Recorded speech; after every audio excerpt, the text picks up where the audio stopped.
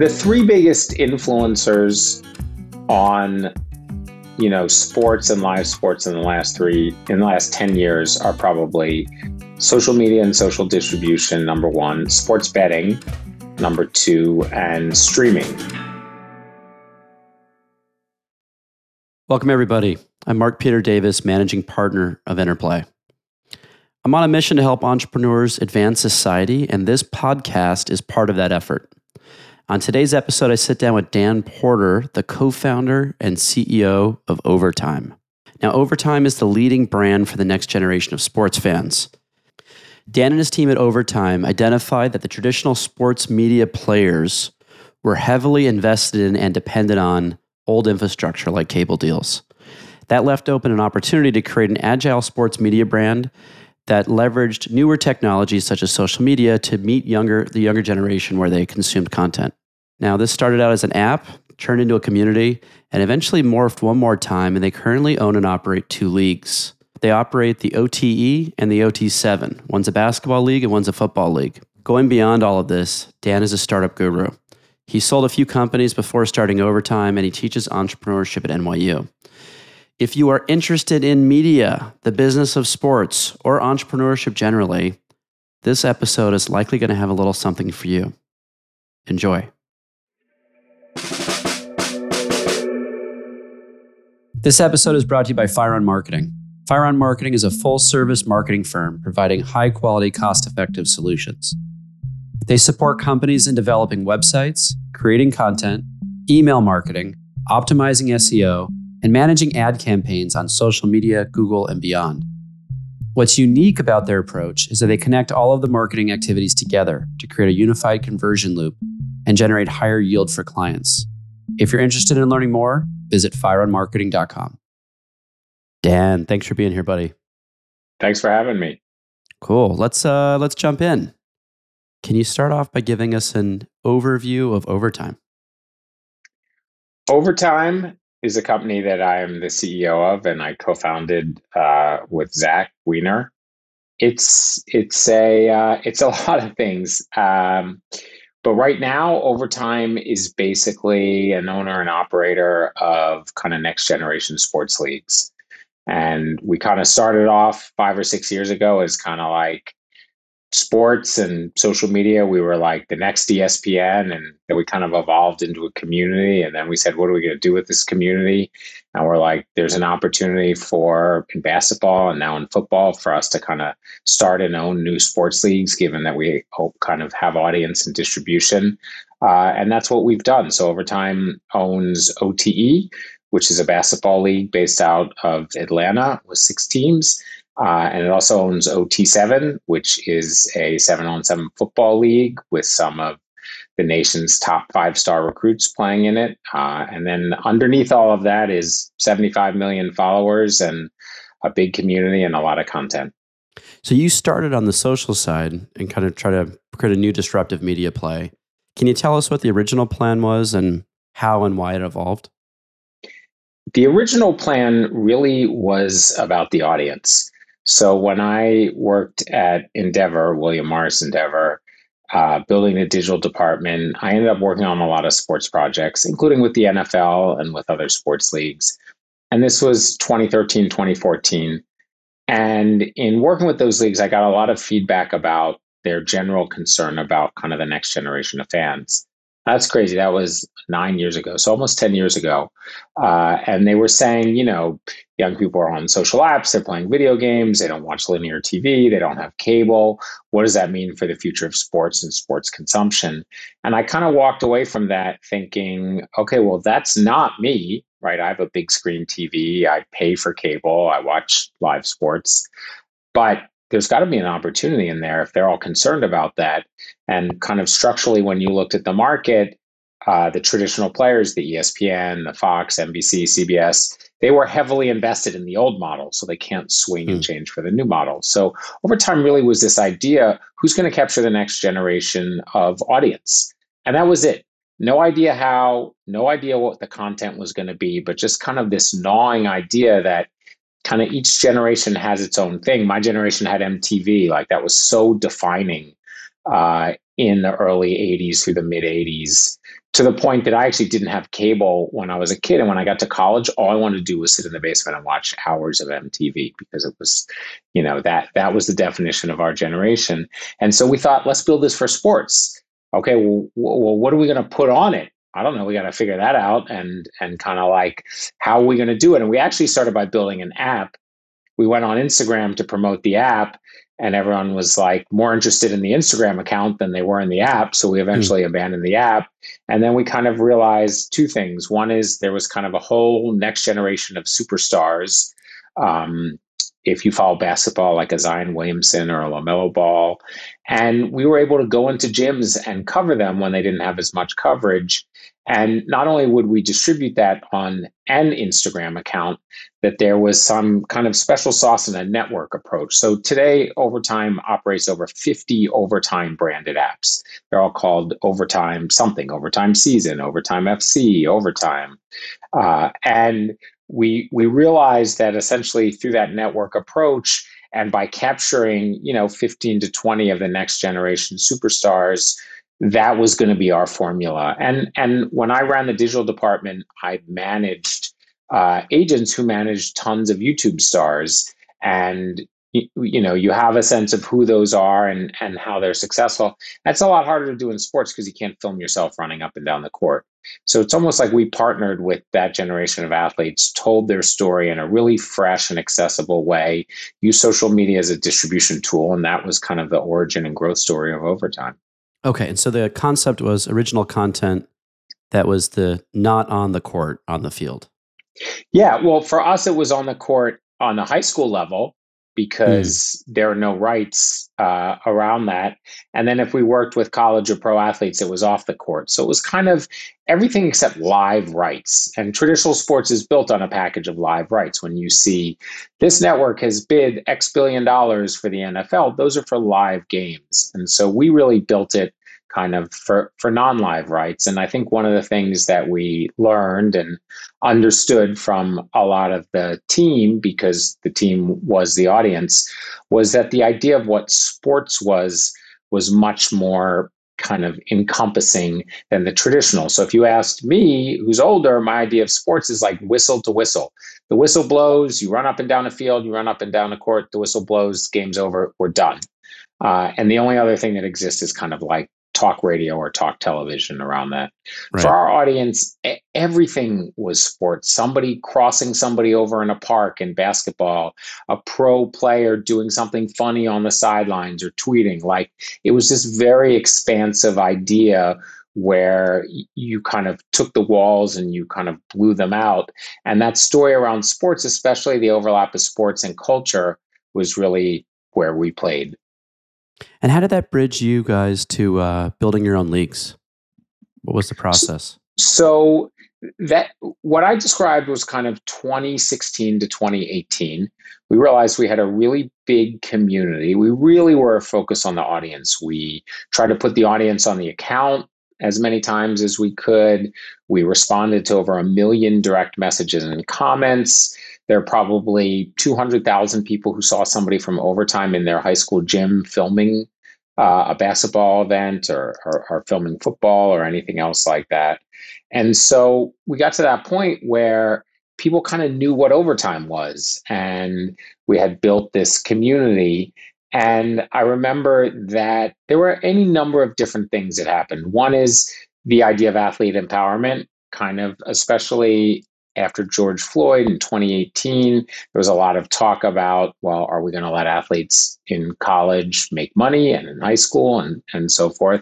That was, I think, one big motivator. The second was an event that we did where a lot of the top players came and played in an event that we put on. And talking to the parents, it became clear that they were fairly dissatisfied with kind of the process of sitting on a bus, going to 100 AAU games, what college had to offer. Some were not interested, some were interested. It became clear that there were kind of, on the athlete and on the system basis, some things that were structurally not working. And then on the business side, I think that we kept hearing about how, Summer League for the NBA loved overtime because it was a way when people came to Summer League, they got to watch all the players that they had watched on overtime.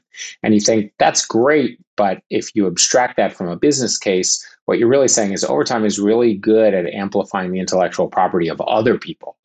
And that's not an awesome business per se.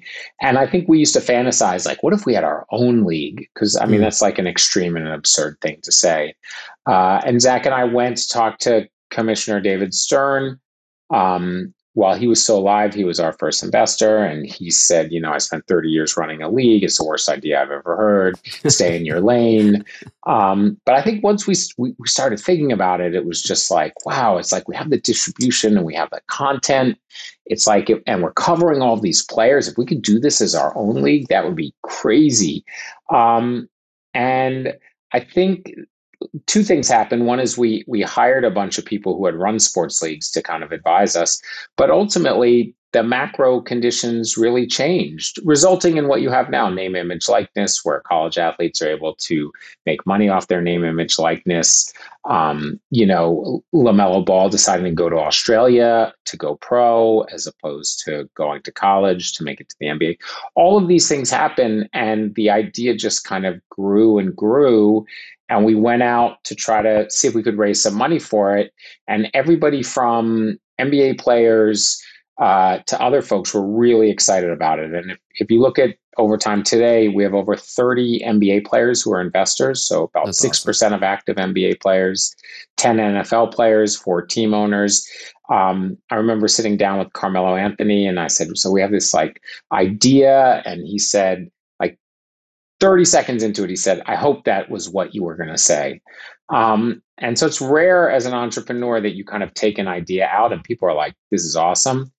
And then you just kind of get caught up on it. And then you just think like, this is like completely absurd. Like, what right do I have to go out and like start a league and like try to change a basketball ecosystem? I'm not a sports executive or anything else like that. But it kind of took on its own momentum and it turned into Overtime Elite. And we just, we finished our first year this spring, packed audiences, millions of followers on social.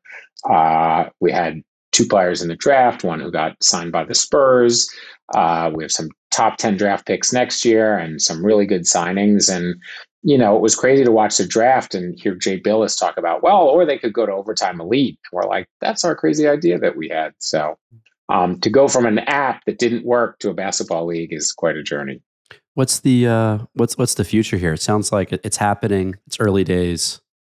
What does the next cycle look like for you?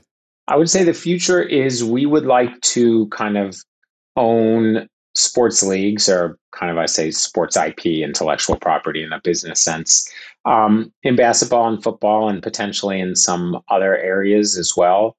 Our focus has really been kind of the 10 to 12 mainstream sports that are understood on a global basis, that you can turn on your quote unquote TV streaming service or internet device and immediately, oh, that's tennis or that's golf or that's boxing or that's MMA or anything else like that. I think our goal is to find sports where there is some kind of white space or opportunity in the structure to make it to the next level, as well as in the storytelling and the characters there. And then I think third, to find a partner. In football, we initially partnered with Cam Newton. In basketball, obviously, I mentioned the 30 NBA athletes. And if there's a partner and there's a white space opportunity and you can tell the story as they become pros, whether they start when they're 22 or they start when they're 17, those are kind of the market dynamics that we look for. Does that mean you're looking at sports that are already wildly popular? It sounds like the first two obviously are. Or are you looking Correct. Okay. I don't think that I would feel comfortable making a bet on making pickleball as big as Wimbledon or anything else like that. Pickleball is going to be huge. I'm a big fan. Pickleball is I'm big, a big and player it's a big participant sport too. It doesn't mean that people want to watch it. Fair. And maybe I picked the wrong one. Maybe I should pick like cornhole or something like that. I just went after you for it because. You're going to have friction in a lot of areas. The one area where you probably want less friction is a sport that people already understand and like to watch. And by the way, as a side note, I think people often make the mistake that participation drives viewership. Soccer is, probably the most participant sport or in the top in the United States, but it's not the most viewed. Mm. And I'm a huge NFL fan and a huge football fan, but I never played football. So I think that I think as you build out in sports, you find that that's kind of a false assumption. What's the playbook for starting a league? I mean, this is not the type of typical endeavor people kind of land on in their lives. How the hell do you do that? Get a lot of good advice. Try to find some allies. Try to make sure that there's some guts of the white space, and then spend money, find coaches, recruit athletes, all of those kinds of things. It's like a roller coaster ride to some extent. And I would say ultimately, if you're a sports fan, try to find something that is unique. I think traditionally in this country, we tend to say like, it's football, but it happens after the Super Bowl is over. Like it happens at a different time of year. And I don't think that's different or unique enough as it regards to the sport. I'd say the second thing is you have to give people characters they know and they care about, and you have to have the infrastructure to tell those stories. I might love football or basketball, but it doesn't mean that I'm going to watch anything just because it has a round or a ball or a football on it. Like who's playing and why do I care about that to some extent? And so I think that really digging in around those and finding where you have that competitive advantage. And we already had the distribution, we had the brand, and we had the storytelling capacity to do that for sure. Now, you started out telling the story of kind of how this all came to be by talking about how the more traditional sports media companies were trying to figure out how to adapt and acclimate to a new tech paradigm. Right? How has the evolving tech landscape changed things? Right? Obviously, we've got the advent of social media and the obvious things, but are there any major tectonic shifts that maybe are surprising to folks about how this has played out? I would say the three biggest influencers on sports and live sports in the last 10 years are probably social media and social distribution, number one, sports betting, number two, and streaming. Like this year, you'll see the NFL on Thursday on Amazon. Amazon and Netflix both made bids for Formula One, and even ESPN, and winning the bid, wanted to put some of it on ESPN Plus, which is a streaming service. So you see some changes in distribution and everything around the game. At the end of the day, I would still make the point that I could watch a football game when I was 7 years old, which was a heck of a long time ago in the 70s. And you could put me to sleep and wake me up 50 years ago. And I'd be like, that's a football game. Where's Howard Cosell? Kind of everything about it looks and feels the same. And whereas you could show me Fortnite or Snapchat or any number of things from the 70s to now, and I would have no idea what I was looking at. So I think that there's opportunity there. And I think the flip side is true also. I think when I was a young person, there was so much less competition for my attention.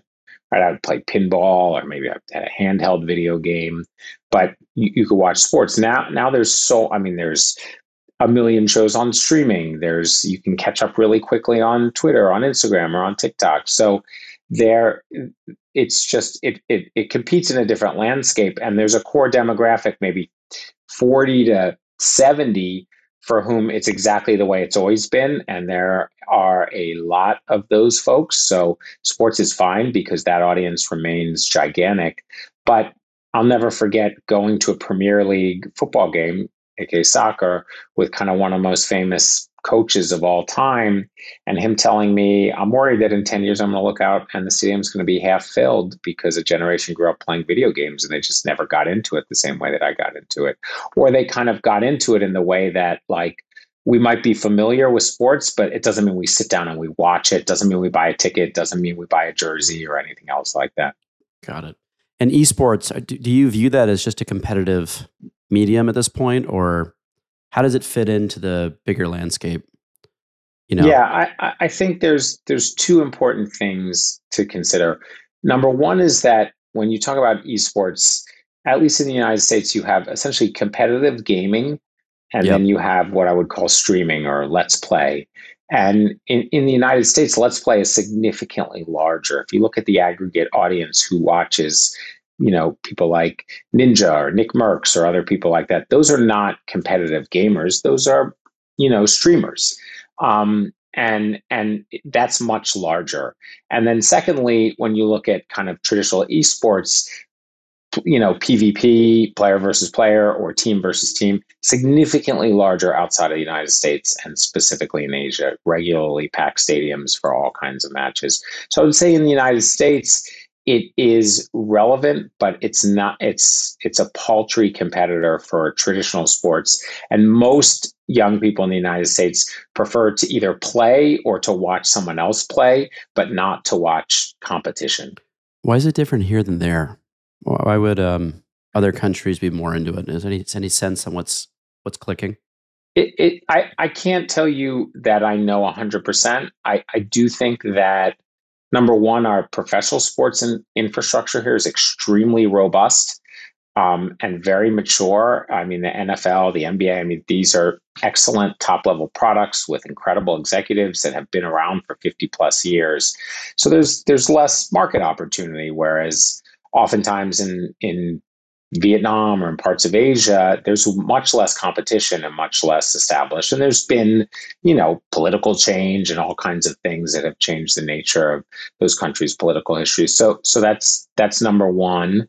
I think that some of those countries have a much larger um, young person audience, who kind of grew up on mobile phones and played games. And obviously, if you look at Asia, they are far ahead of us in streaming. They are far ahead of us in essentially live chat where you gift people stuff. Our kind of live shopping infrastructure here, despite everybody starting a company every 3 months to do that, is paltry. Outside of QVC, not many people really buy that way, but in Asia, it's massive. And so I think both culturally in terms of history and then in terms of innovation, those are two big differences. So I want to do a quick rewind. Earlier, you mentioned that you guys responded to 1 million comments on social. And I'm sure that's one of the signals that the formulas look at in the social media platforms. I always like to get a little bit operational for folks listening who are building. How do you respond to 1 million comments? So How do you I would say a operationalize that? million comments and direct messages. Okay. It's not really the how. The how is you have four or five people who are passionate about your brand who want to get out there and talk to the people who follow you every single day, and not only talk to them, but they're good at it. They're funny. They know how to respond. Sometimes they know how to respond when people, say challenging things in the DMs or in the comments. Right.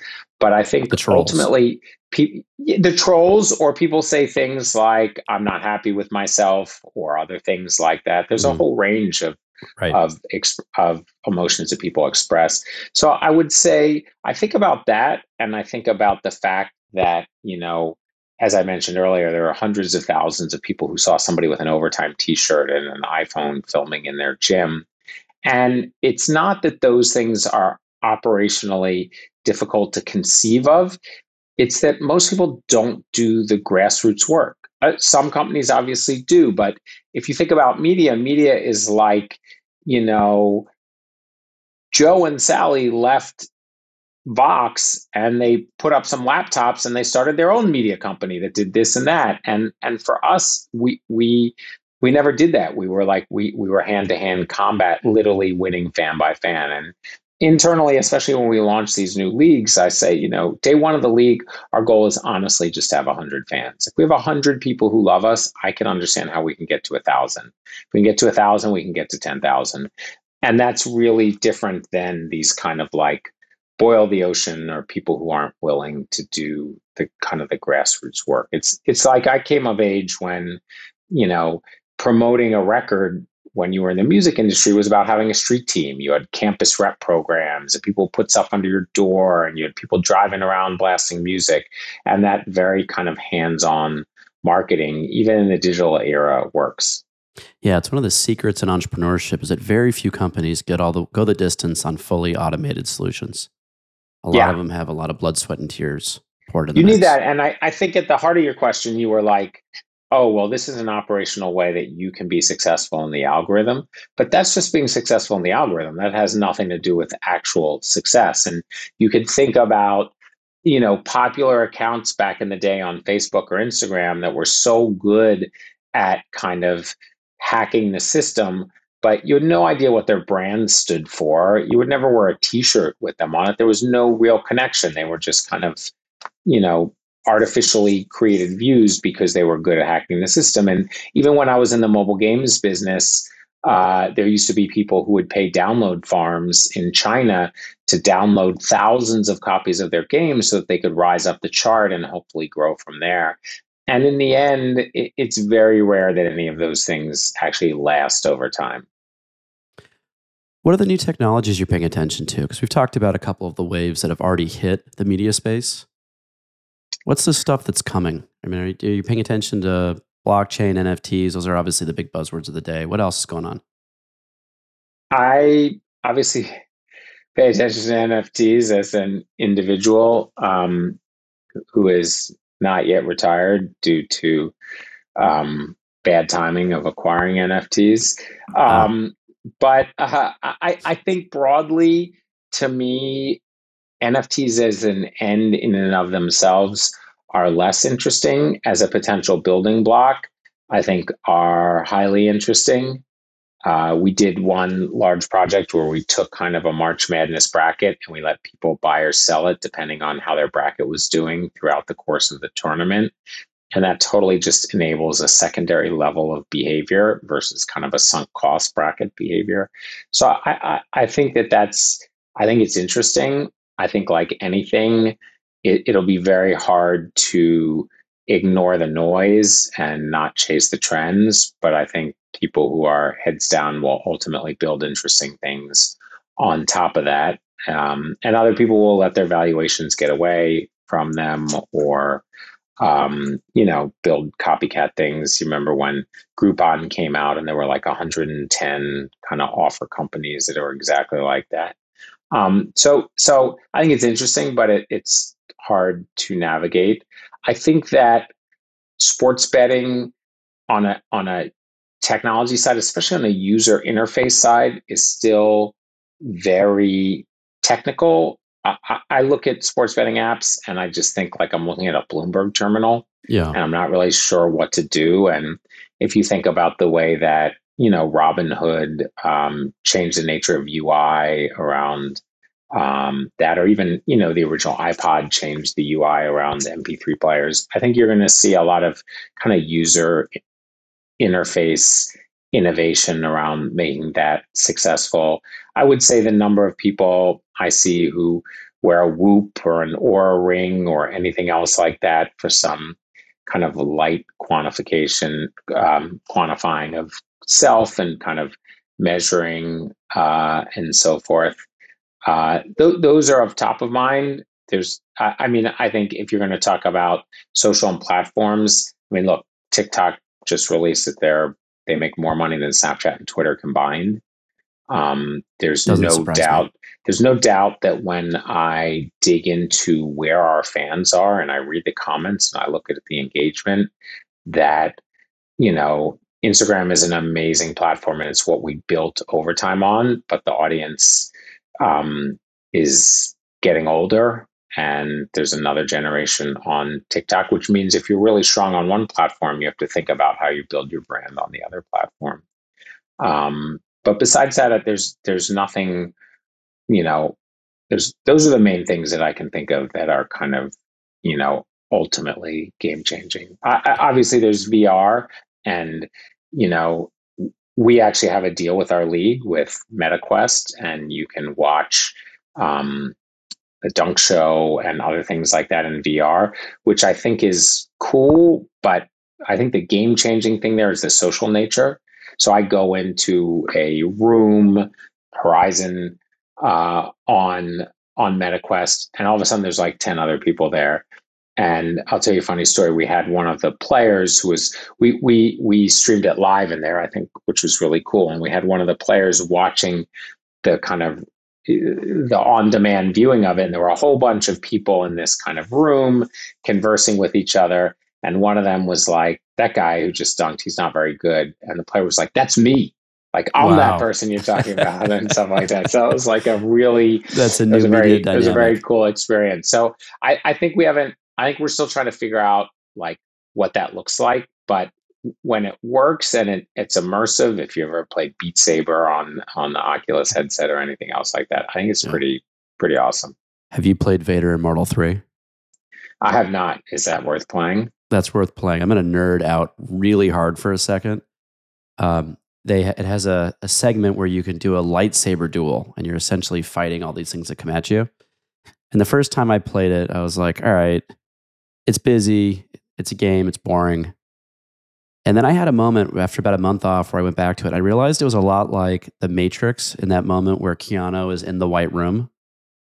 And I got into full ninja stance and went into full fight mode and broke a sweat playing it and realized that if you kind of commit to the immersive experience, it's next level. So that's a game I'd recommend trying out. Look, I mean, I think look at the number of. I mean, they really lowered the price on the headset, made it super easy to use and set up. They sold a ton of them at Christmas, and I think of all the kind of up and down moments, it was a huge moment. I'll tell you, by the time we did some of our events and I went to talk to the players in our league, a bunch of them said, "Oh yeah, I got one of those for Christmas. I've been messing around in it. I've been watching things and playing games." So that was like a huge light bulb moment. That's awesome. What does the sports media industry need? Right? Like you're only going to be able to solve so many problems staying in your lane. What do you wish someone else listening to this would build and hack and solve? It's a good question. So it's I think it's tricky because if you're a league, you're basically a collection of independent team owners and you have a responsibility to those team owners. If you're a team owner, you care about everything: parking, concessions, facility, season tickets, other things like that. And if you're a broadcaster or you're looking for innovation in that league, you have a very, very large core audience who is highly satisfied with the existing product. So you can think about, if you think about the most stat heavy sport, baseball, any kind of innovation or change you might want to make from a rule basis or anything else like that is going to have a ton of people who are going to say, well, what are you doing? Like, this is tradition. Like, this is the way that it's always been done.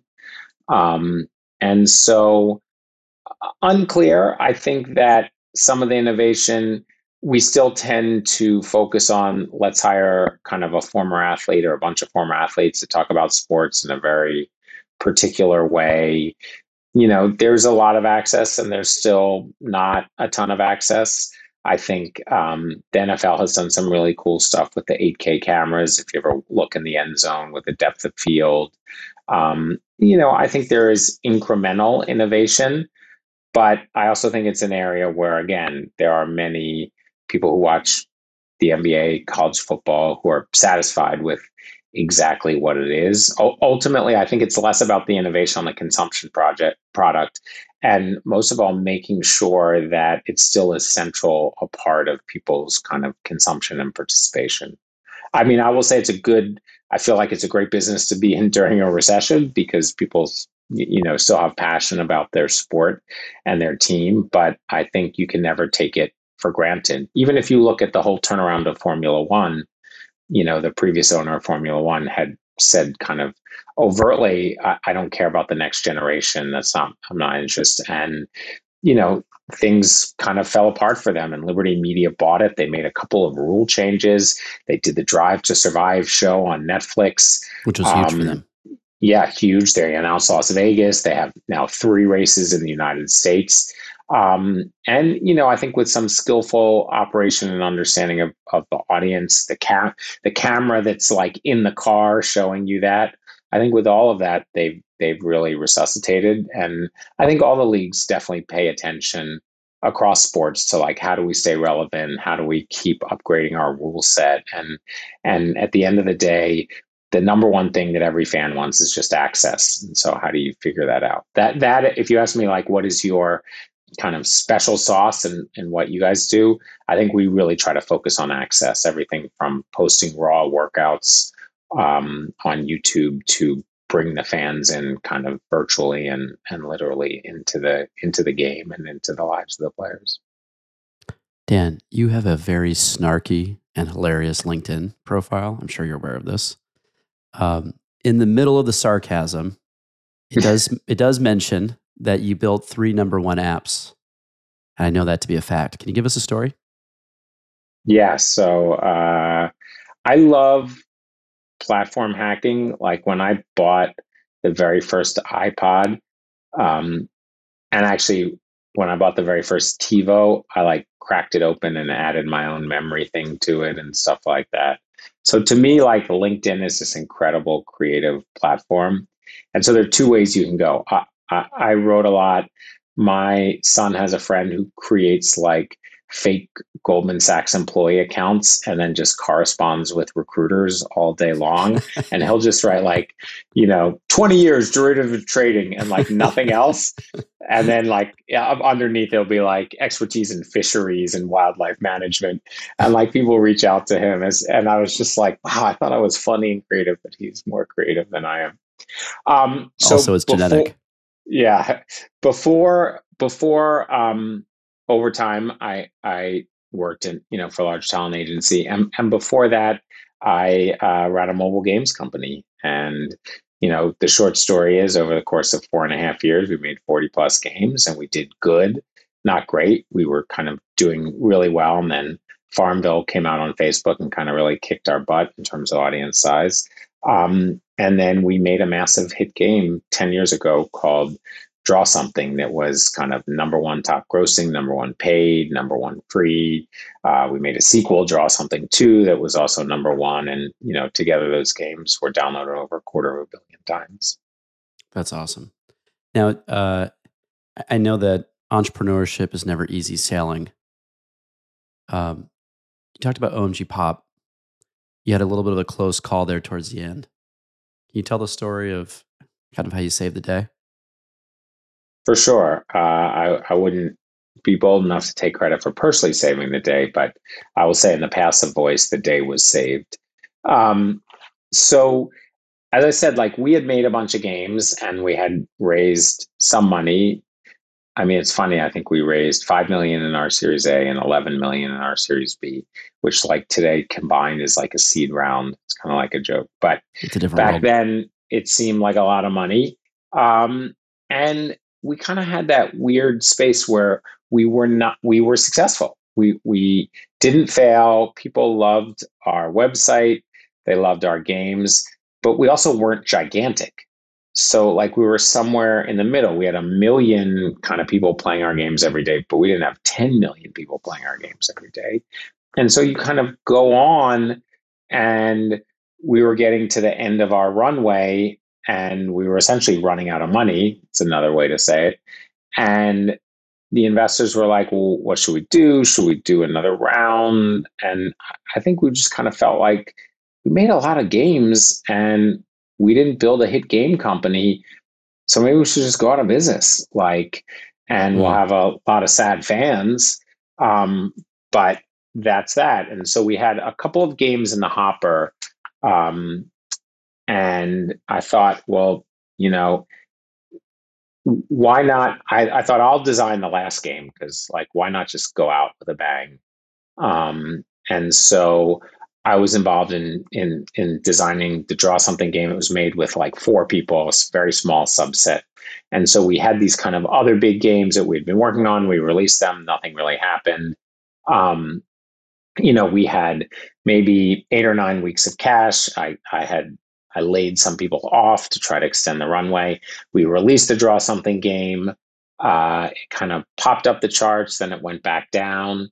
In the process of that happening, I think we realized there was a technical problem with the game, and two of our backend developers stayed for 48 hours straight over weekend, fixed the game. We re-uploaded it to the App Store, um, and it just kind of blew up. And the rest was kind of history. I think to give you some stats on the game, it was downloaded millions of times a day. I think at that point in 2012, it was on 9 out of 10 iPhones.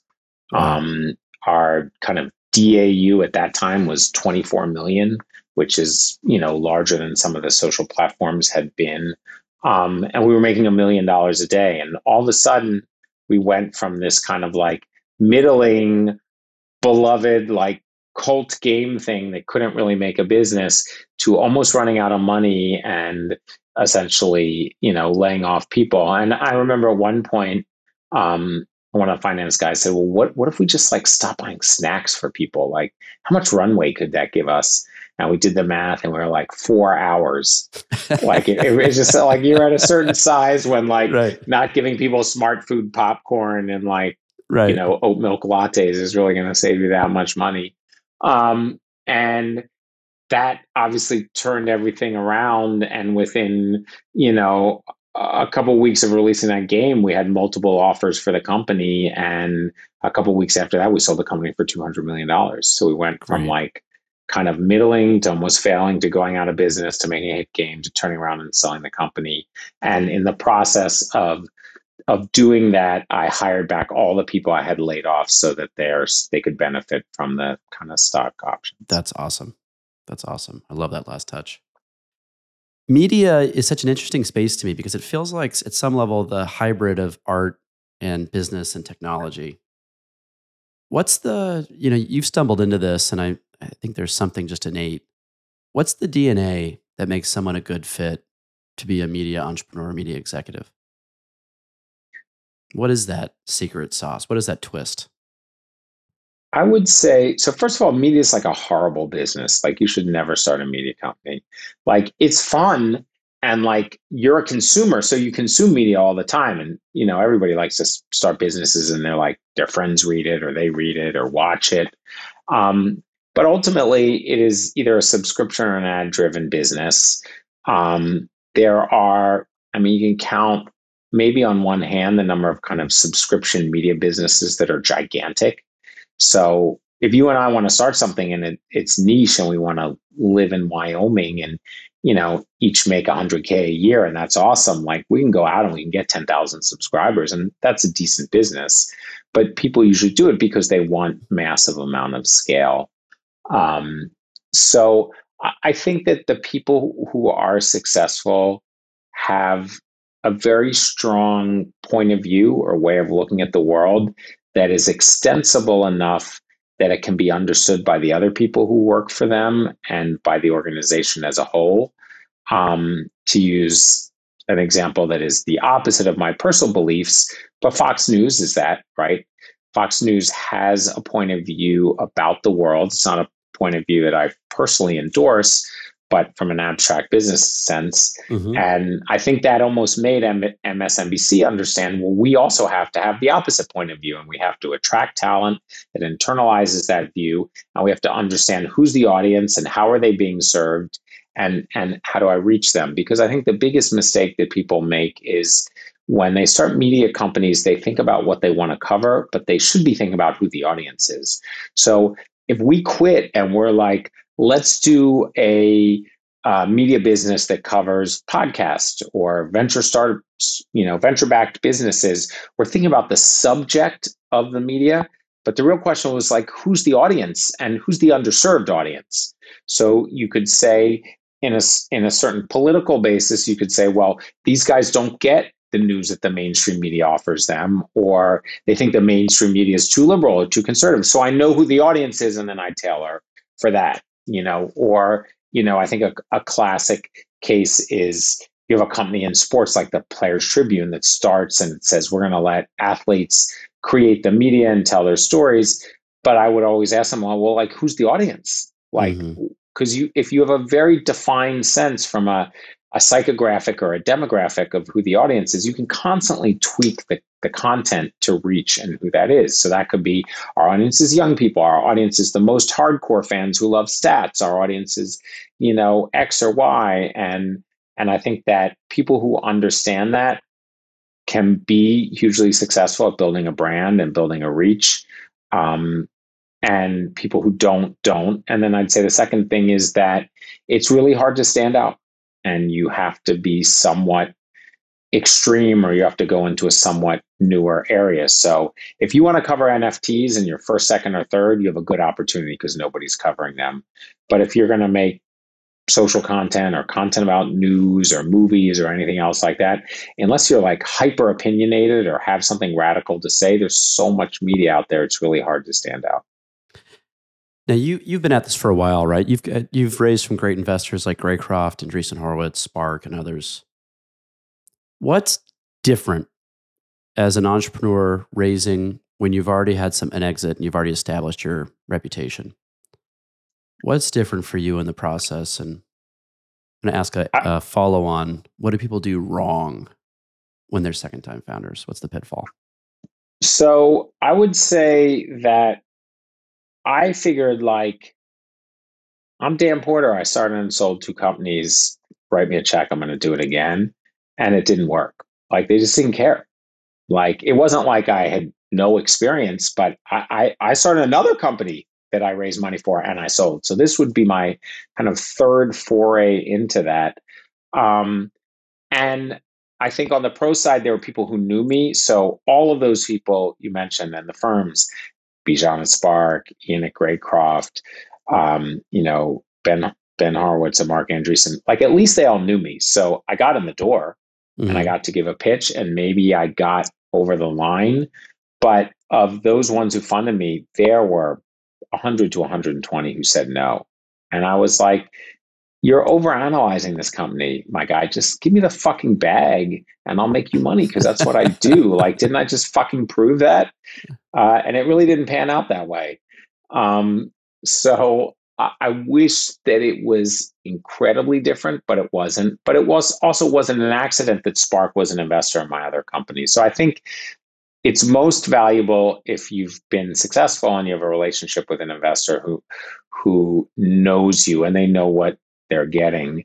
I would say when it came to operating the business, I mean, you autocorrect for so many mistakes. I mean, the first company I ever sold, by the time we sold it, I couldn't find the initial paperwork from when we had incorporated. It was like in a drawer somewhere. Like, I forgot to trademark something. Like, it's a lot of stuff we just kind of mess up on. And so you get very good and very religious on that the kind of second time around.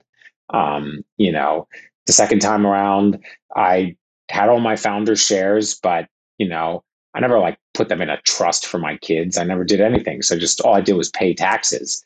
This time I'm like, oh, I get it. You're supposed to do this and put some here and put some there. So each time you get a little better. I will say that on the operating of the company, and at least to date in the interaction with the investors and the board of directors, I feel like they have a high level of confidence in me, and they're not trying to run the company or undermine me, because it's clear that I've had not just a track record of doing this, a track record of making it through COVID, a track record of making it through 2008, through lots of things like that. But I wish that having been successful was the golden ticket that I thought it was going to be. I know you're a professor of entrepreneurship. You teach a class at NYU. What's the most valuable lesson you cover in the class, the thing you wish every entrepreneur heard? The most valuable lesson that we cover is that there's no textbook or handbook for kind of successful entrepreneurship. I can't teach you how to do it. I can't give you a rule set that if you just follow it, you're going to be successful. And I think that 2 things we really focus on is, number one, the difference between kind of the full customer development process, where you really figure out what people's problems are and you become an expert in those problems, versus the idea like, I have an idea. Let's do that idea. I kind of always say, like, why did X company fail? Because they built something nobody wanted. And I think you have to say that and drill that in over and over again. And then I'd say the second aspect is just how wild and unpredictable the journey is. And in a way, college is a lot about predictability. You go and then you narrow your focus to have a major, and then you interview at the career service office. And so in a way, all you're doing is kind of de-risking and taking a path so that it's predictable. I'm going to get a degree. I'm going to get a job. Then I'm going to go here. Then I'm going to go to graduate school. And that's relieving to parents and it's relieving to students. And I'm a big fan of the How I Built This podcast. And so we have, numerous stories. And, I started the company and then I ran a business and then I mortgaged my house and then I failed and then I succeeded. And every year the students are like, wow, this is like a crazy roller coaster ride. And I said, yeah, it's literally the opposite of the experience you're in now. It's highly unpredictable. There's no clear causality between A and B, that if you do A, B is going to happen. And there's no rule book. And I think if they take that away, then that's bigger or better than any kind of like tactical growth hack or anything else like you think you're going to learn. Dan, thanks for being on. Thanks for having me. Huge having Dan on. He is a bottomless pit of wisdom for entrepreneurship. So that could have gone on a lot longer. I hope you got some value out of it. If you liked what you heard, please hook us up with a like or a 5-star review, and feel free to share with a friend. You can find me on Twitter at MPD. And to hear more of my conversations with innovators, subscribe on YouTube or any major podcast platform.